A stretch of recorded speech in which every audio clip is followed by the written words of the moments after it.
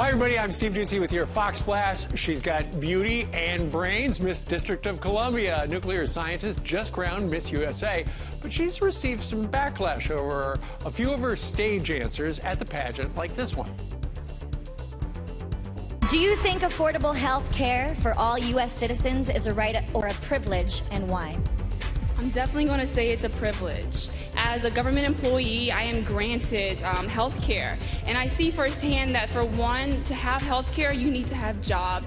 So therefore, we need to continue to cultivate this environment that we're given the opportunity to have health care as well as jobs to all the American citizens worldwide. Well, after that comment at the pageant, Miss USA, the brand new one, Kyra McCullough, joined Ainsley earlier to respond to some of her critics.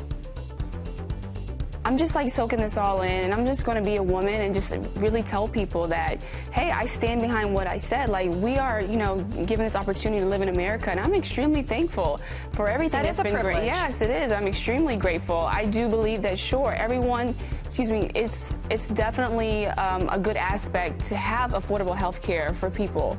And but I definitely am not taking my health care for granted, and that's why I said it's a privilege. All right, let's play another clip when they asked you if you consider yourself a feminist. Listen to this, her response.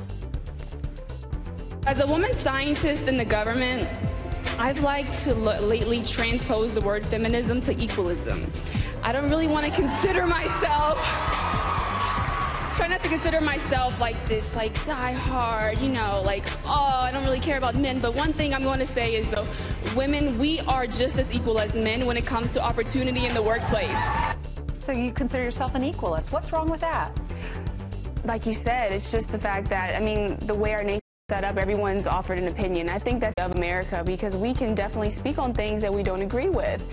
I just chose to use the word equalism, but I am all about women's rights. Look at you. My mother was a chief petty officer in the Navy. I'm a scientist at the Nuclear Regulatory Commission. Seriously, come to I would love to introduce you to so many engineers, women engineers, that is, and friends. And like I said, I just chose to use the word equalism because I understand that women have so much opportunity to be given to them in the workplace. So there you got her, Miss USA. Meanwhile, forget checked bag fees. One airline is charging parents to bring their baby on board. Jetstar, which is an Australian budget airline, launching a $30 fee for adults to carry their kids on their laps. That's on domestic flights. For international, it's $50. The airline says that fee will help keep fares low for all the other customers. That's it. See you tomorrow.